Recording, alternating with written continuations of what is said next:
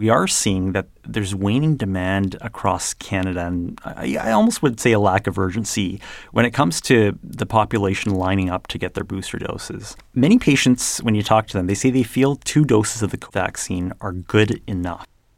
The COVID-19 booster really isn't a priority for some Canadians.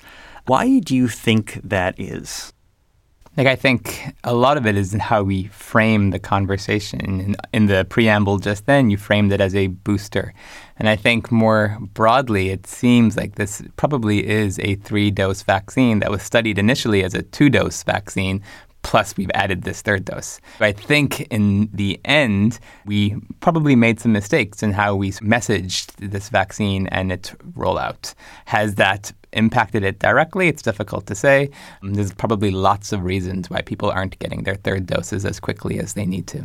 So how we frame the communication around whether it's a booster. Hold that thought for a sec. Alon, any thoughts about this? Yeah, it's a very important point. The perception was, get your 2 doses and we're going to be out of this pandemic kind of thing. And so that was very, maybe directly or indirectly messaged in various jurisdictions, the United States and Canada. So the perception was we should be done. Why are you asking me to get more done? And it became clear that as variants emerged, the efficacy of vaccines against mild or asymptomatic disease wasn't as good as it previously was. And to some extent, there's slightly less protection against severe disease as well, especially in high-risk populations. So I think it was that framing that really makes people not understand why a 3rd dose is necessary. And perhaps framing the discussion more like we think about flu vaccination might help in the future, because it's certainly possible that perhaps for slightly different reasons, we're going to need more than 1 dose as a booster in the future. Hi, my name is Alon Vaisman. My name is Sren. You're listening to the Find My Vaccine podcast.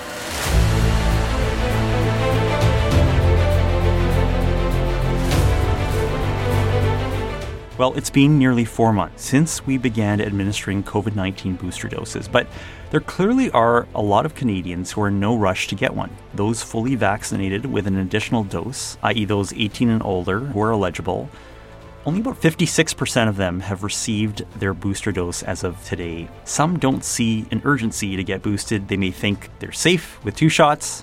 With the current wave of the pandemic, booster shots have become a subject of many debates. An expert group convened by the World Health Organization recently stated it strongly supports urgent and broad access to booster doses of COVID-19 amid the global spread of Omicron, a reversal of its previous policy decision. Ontario announced it will scrap most mask mandates, including in schools, restaurants, gyms, and stores across the province on March 21st, following in the footsteps of several other provinces, including Alberta, Manitoba, Saskatchewan, Quebec, Newfoundland and Labrador, Nova Scotia, New Brunswick, and very recently, BC. It's almost like the whole country we've listed off there. Today, we'll chat about the COVID-19 vaccine boosters and whether they're really necessary. We'll also explore how to effectively frame the booster conversation with your patients. With waning demand, should we be thinking of adding a booster requirement to vaccine certificates? We'll also touch on how to ensure access to COVID therapeutics, specifically antivirals. In its new National COVID-19 Preparedness Plan, the White House recently announced a nationwide test-to-treat initiative under which people can visit one-stop shop sites that offer free COVID-19 testing and prescription antiviral medications on the spot if they test positive. Well, today we have 2 very special guest experts, one's from the West and one's from the East, to shed some light and maybe debate a bit about some of these considerations. We don't have a boxing ring showcase here today, but we'll definitely see if we can add some sound effects. So let me start by introducing our first guest on the East Coast, Dr. Alon Vaisman. He's an infectious disease and infection prevention and control physician and a hospital epidemiologist with the University Health Network and at the University of Toronto. Here in the West Coast, we have Dr. Srinivas Murthy, who's an associate professor of medicine at UBC's Faculty of Medicine Department of Pediatrics, as well as a critical care and infectious diseases specialist at BC Children's Hospital.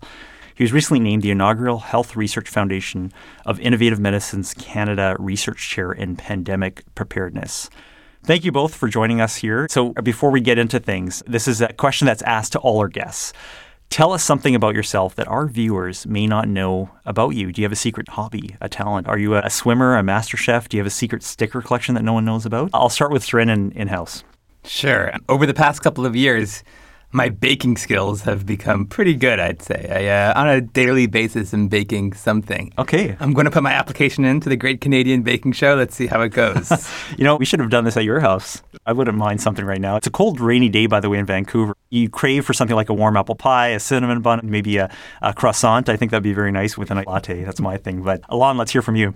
Well, so pre-pandemic, of course, a lot of people enjoyed traveling. My secret fact is that I've been to all 50 United States. Really? And other traveling highlights was running with the bulls in Pamplona. So that's my highlight. Wow, all 50 states. Well, we're not going to talk about Florida today, but certainly, that's quite a feat there. I'm going to get right into it. In his State of the Union address a few weeks ago, U.S. President Joe Biden recently announced a test-to-treat COVID plan with the goal of increasing access to oral antiviral treatments for COVID for those with a heightened risk of severe disease. Consumers will be able to walk into their local Walgreens, CVS, or Walmart, get tested, and if the results come back positive, can go home with a course of antiviral medicine. So I want to ask you guys, should something like this be implemented here in Canada in pharmacies? What are your thoughts?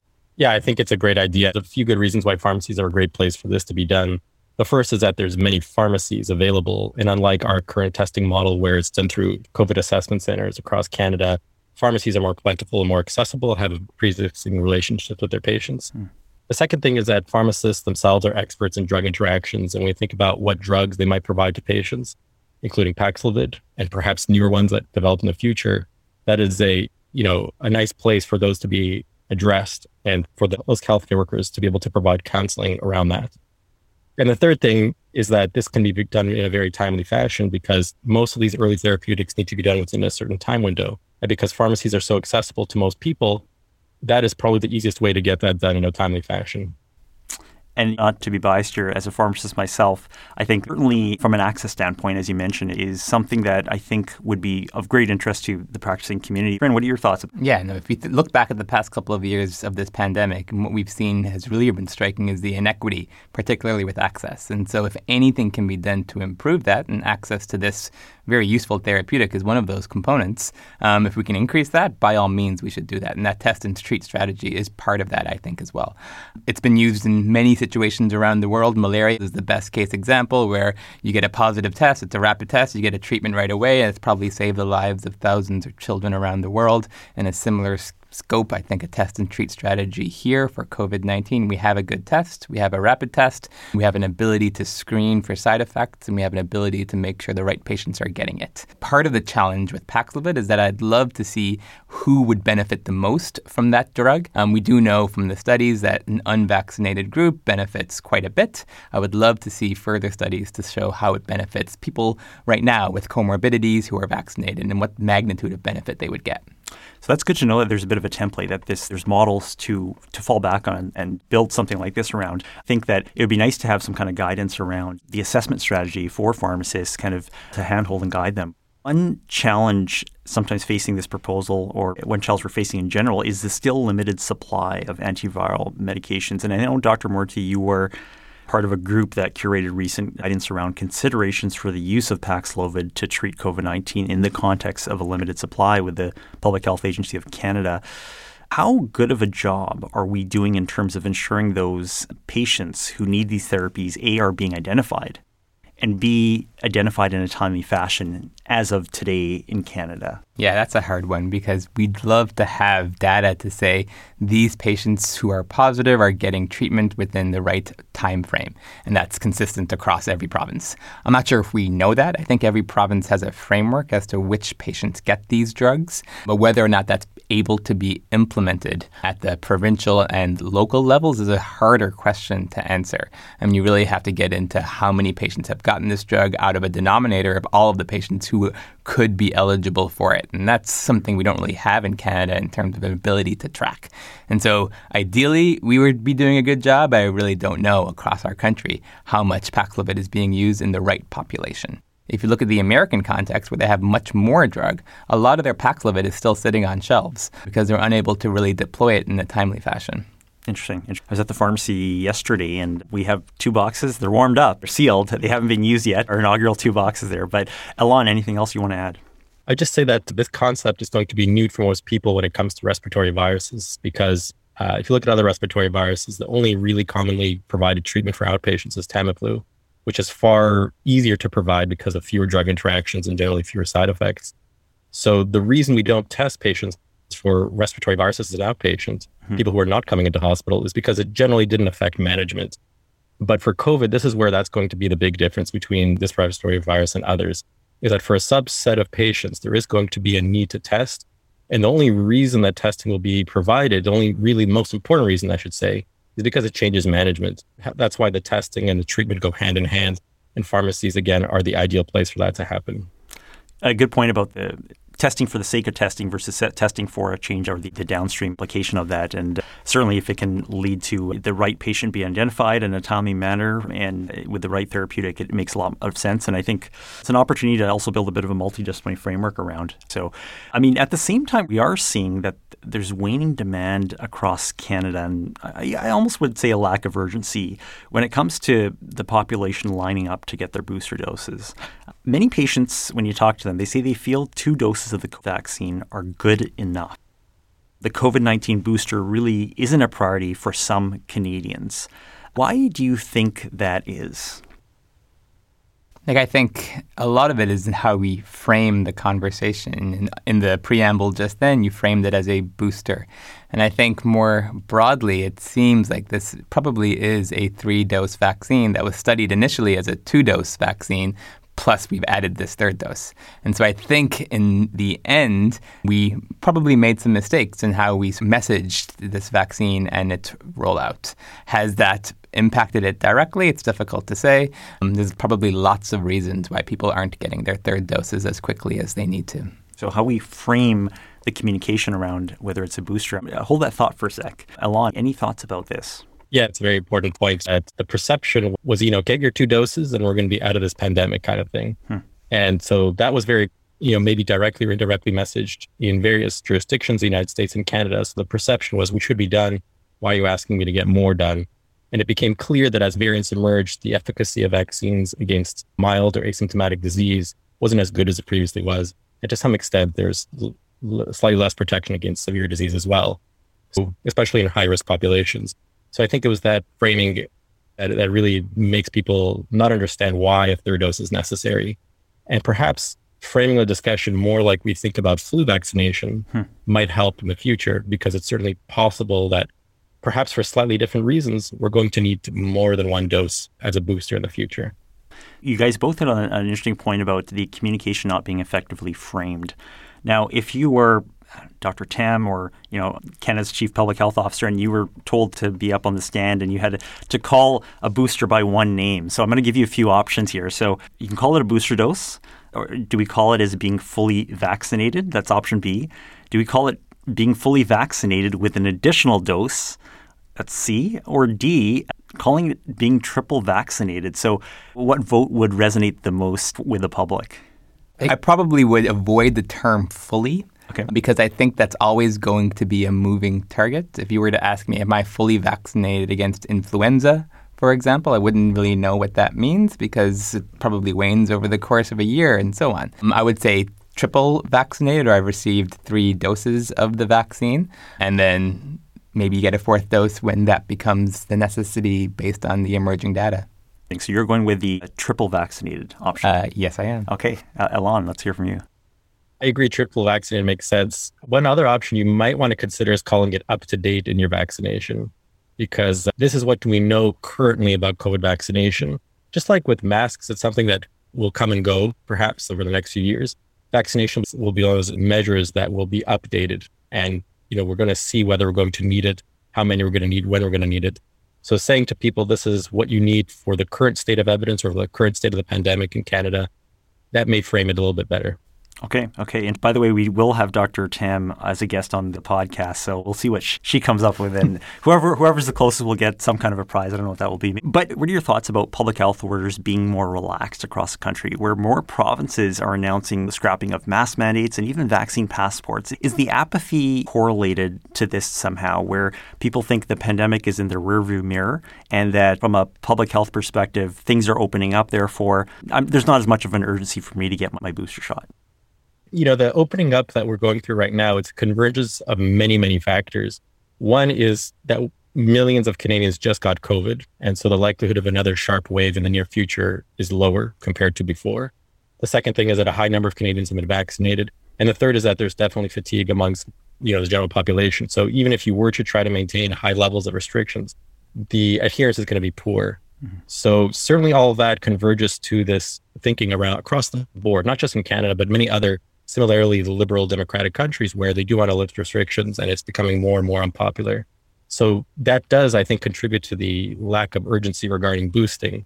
It is important, though, to focus that message again for the high-risk populations, because that's where boosting is going to have the most effect. When we think about how much messaging was done around the 2 doses originally, an immense amount of work was done at all levels of government, federal, provincial, municipal, and local health units to try to get people fully vaccinated. If you're trying to get that 3rd dose out right now, you're going to have an immense amount of resources to convey that. And really, the focus should be on the high-risk people if you do have limited resources to try to message that. It's a confluence of really many factors that have allowed us to open up things a lot more now. And obviously, vaccines are a key pillar of that, but other infection control measures. Any thoughts, Srin? Yeah, nothing really too much to add to that. I'm not sure if we're loosening restrictions too quickly or not quick enough. It's hard to really titrate that to the right amount. And hopefully, we'll land on the right spot here.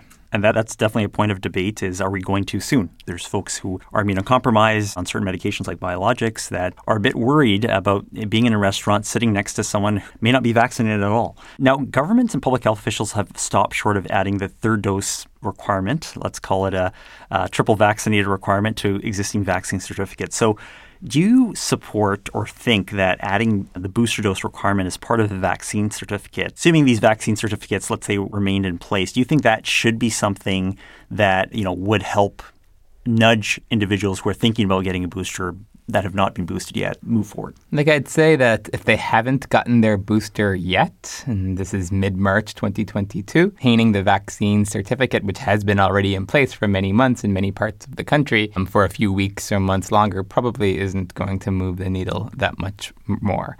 And so I'm doubtful of that being an incentive for getting that 3rd dose.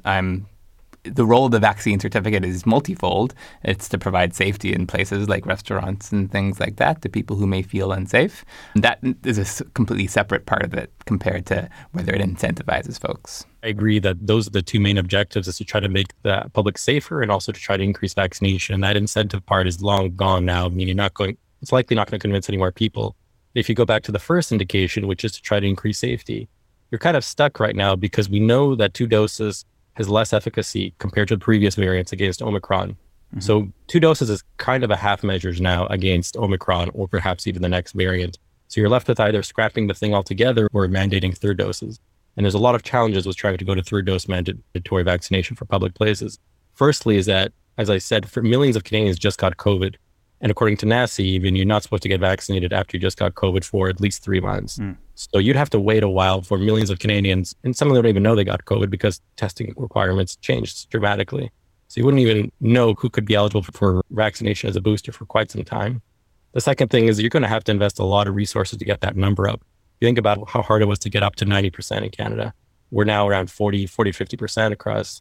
It's going to take an immense amount of work to increase that. So you're going to be excluding a ton of people. Mm-hmm. And again, it's always going to be the people who are marginalized who are going to be the hardest hit by that kind of mandate. So going from 2 to either 0 or 3, I don't think it's unreasonable to go back to go to 0, essentially. Right. So you guys don't think that the Dow will be really pushed much by having this mandate as part of a vaccine certificate? I think you're hinting a little bit at the behavioral aspect of decision making, where there's a push and pull effect, where when you look at public health guidance, it's meant to guide, and you don't want to have a situation where you feel you're being forced. I mean, there's a lot of conversation around that, but certainly it's always very fascinating, and we'll get into how to engage patients on the front line around some of these decisions based on where they're getting their information from. Oh, I think I hear the phone ringing. All right, so this cues the Ask the Expert segment. So this is my favorite part of the podcast. This is where we take your questions from across the country. We have some excellent questions for both of our experts today to weigh in on. So I'm just going to get right into it with the first question. This first question is from Marty in St. John's in Newfoundland. And Marty's a healthcare provider who says he's having a challenge explaining the importance of a booster dose to some patients who claim that one can still get mild COVID breakthrough infection even if they are boosted. And in fact, one of his patients said, is this a failure of the vaccines? How would you, if you were a frontline HCP dealing with a patient like that, how would you frame that? What would you suggest to help Marty in conveying a message to this patient? Yeah, I would say particularly for folks who are higher risk, that difference between 2 and 3 doses for getting hospitalized or having severe disease is substantial. And so if that's what we really care about with getting a vaccine and converting this disease from something that puts you in a hospital to something that knocks you back for a day or two, but then you're back on your feet, that's a win in my mind. I'll say that I had 3 doses of a vaccine, and also I had COVID just a few weeks ago. Okay. It was a very mild case. I was tired for a couple of days, and then I went back to work 5 days afterwards. So what you're suggesting is the mild breakthrough infection doesn't mean it's a vaccine failure. It's a vaccine success. It's a vaccine success. Okay. How would you approach that, Alon? Yeah, that's a brilliant way of putting it, that this is actually a success that you have mild disease. And I think people need to kind of try to compartmentalize in their minds 2 purposes of the vaccine. One is to try to reduce mild disease and therefore transmission. And the other is to reduce severe outcomes. And vaccines still do an excellent job of preventing severe outcomes, especially when you go from 2 to 3 doses. So it doesn't negate the effects of the vaccine if somebody acquires mild or asymptomatic disease. Breakthrough infections are not doesn't mean it doesn't have that second function, which is to prevent hospitalization and death. And it's important for patients to think about both of those as benefits. Well, there's the coaching tips, Marty. Hopefully that is something you can take back to your patients. Now, let's move into the next question. And I love this because it's really, we focus with the Ask the Expert about tangibles, real questions from real patients and providers. So this is from Kimberly in Toronto. We know current evidence demonstrates that vaccine-induced immunity wanes over time. How long is the duration of immunity from a booster dose? And is one vaccine shown to be, quote unquote, better than the other? Any thoughts about that if you guys have seen the most recent data? Yeah, it's kind of tricky to answer based on which data you look at. There was a very good study came out of NHS in January looking at the 3rd dose boosters, and it looks like after 6 months, the effect had waned quite a significant degree. Of course, this was in the context of them having just had the Omicron wave, and the fact that Omicron, of course, was a different variant than what they previously experienced, which would have been Alpha and then Delta. Within about 3 months, according to that study, it was about 40 to 50% reduction in the protection. Then after 6 months, there was quite a substantial reduction. But of course, a lot of these data, it may be more challenging to interpret in light of Omicron and which variant might arise in the near future. So while it's true that boosting may have not as good a protection as we previously thought, it has to some degree due to the fact that a new variant just arose. Right, so you have to take the context of where we're at now and the wave we're experiencing. Well, that gets to her next question, which is well placed, I think. We know that in Israel, Chile, Spain, Denmark, they're all offering 4th doses to certain at-risk groups. Kim was basically asking if the patient asks her, well, begrudgingly, do they have to get another booster dose? What would you say to that? First, I wouldn't say it's another booster dose. I'd say it's probably completing your series for yourselves and getting an update on your vaccinations. I would say it's possible. I'd say we're still learning quite a bit about what our immune system does in response to the vaccines. And it's a global pandemic, and we're constantly updating our recommendations and evidence for these great vaccines. I like how you say another booster, kind of saying, well, there's more uncertainty. Is there going to be another and then another and another? It's more of like to date, you're fully vaccinated. Next question from Kevin in Victoria, BC. If my patient asks me, do I need a booster if I've had COVID-19? Doesn't infection induce some kind of immunity? How would you address that? And this is a bit of a trickier one because there's 2 doses plus having Omicron, for example, probably induces a good deal of immunity. We're not sure how much and we're not sure how long it lasts. And there's lots of evidence out there that's providing more and more information every day about the impact of having just 2 doses plus Omicron versus having 3 doses. It's likely the best time to get your booster is any time after you've recovered fully from that Omicron infection or that most recent infection. So likely probably around 30 days is what the recommendations land on right now. When it comes to booster doses, is one vaccine shown to be, quote unquote, better than the other? And any thoughts around that? In my mind, the 2 mRNA vaccines are interchangeable, and so I wouldn't think of one being better than the other.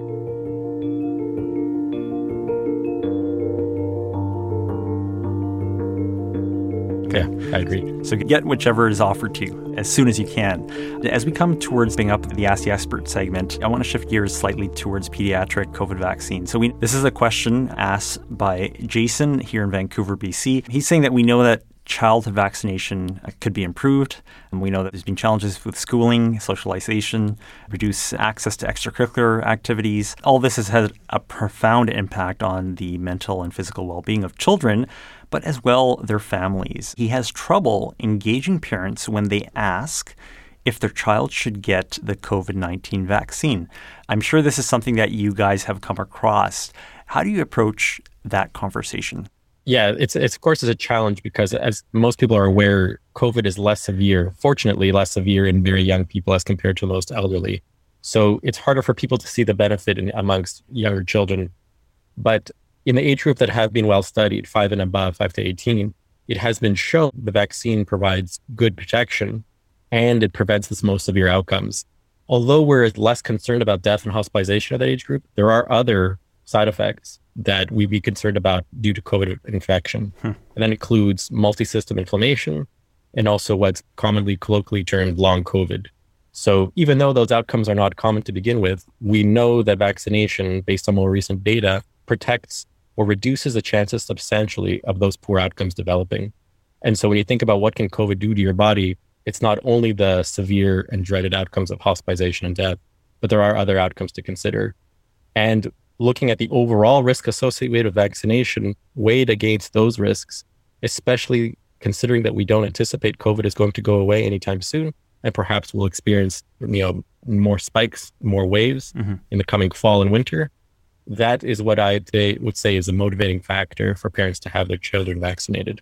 Some really key points you mentioned about disease severity and also the potential for them to be really effective carriers and spreaders, essentially, for the virus. I'll highlight that all of our childhood vaccines are meant to prevent rare outcomes from happening.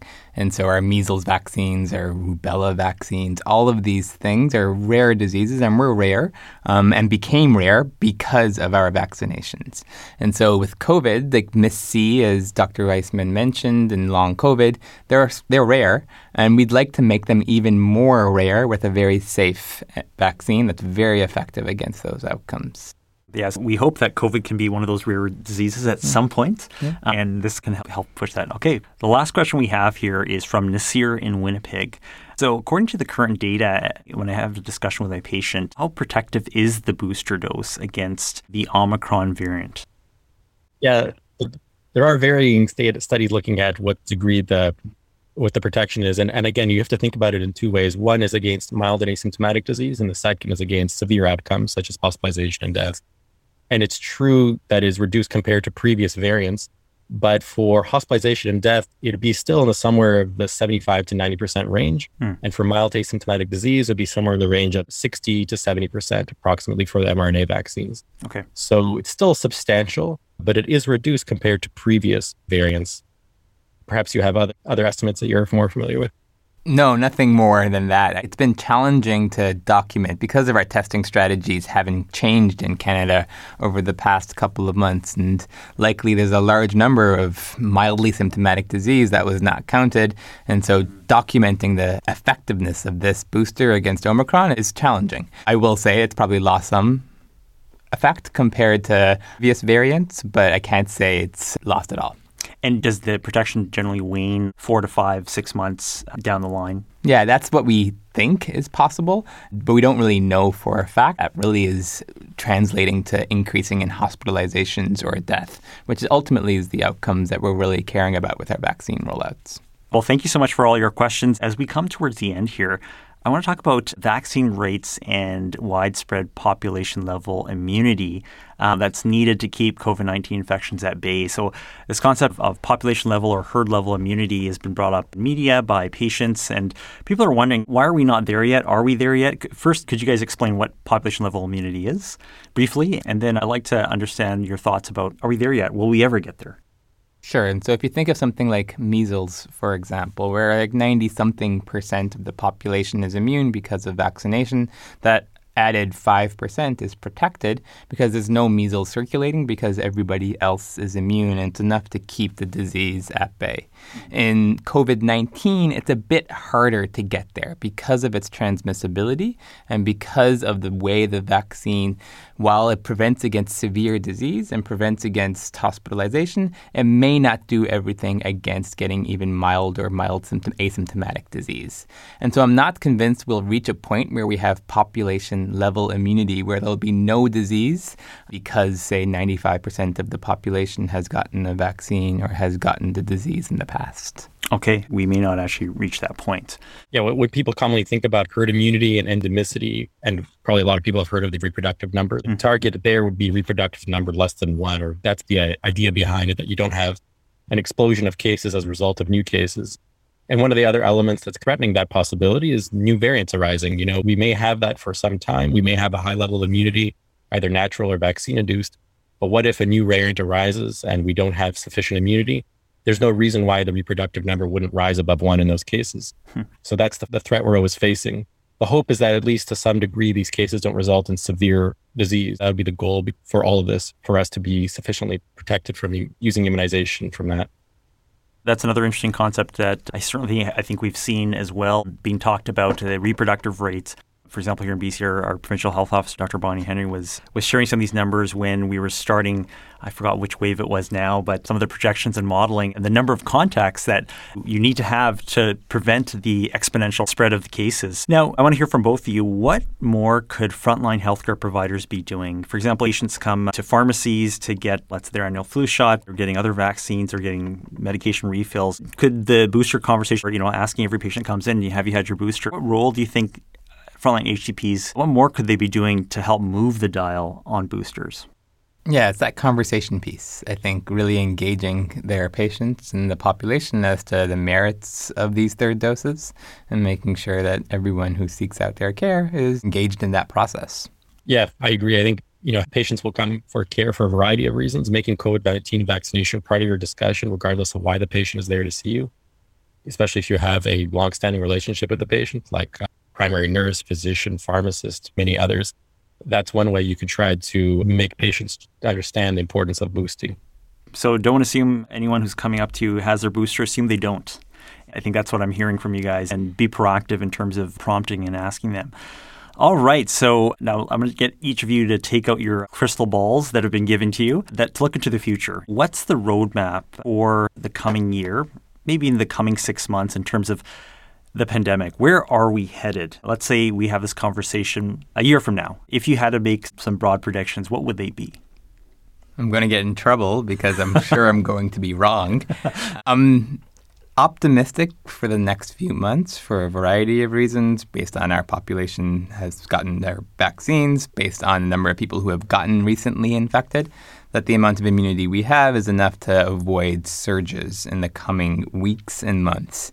The thing that maybe keeps me a bit nervous is possibly a variant emerging that evades that immunity, at least partially, and its ability to cause a surge even in a highly immune population like we have in Canada right now.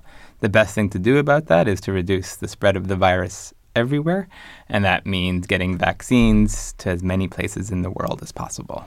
All right. Okay. So we have this on the record, and we will revisit it. Alon. I agree. I would guess that the next few months are going to be very stable until around October, November, when I would guess that we're going to see a rise in cases again, regardless of the variant arising, only because of winter season and there's more transmission in congregate settings and other more high contact areas.